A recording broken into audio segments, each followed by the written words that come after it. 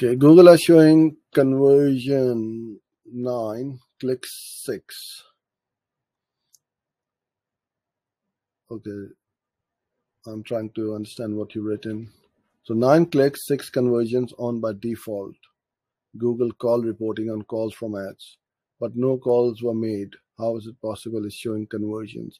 Okay, so it's showing 6 conversions and you got 9 clicks and basically you did not get any conversions.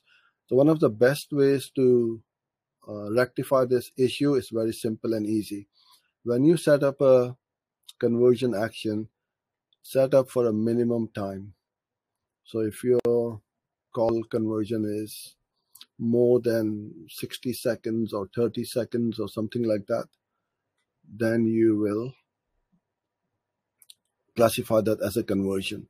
Sometimes these invalid clicks or bot clicks will mess up the data and muddy it. What I would recommend is do that is just put in a minimum number of seconds for your calls to be classified as a conversion.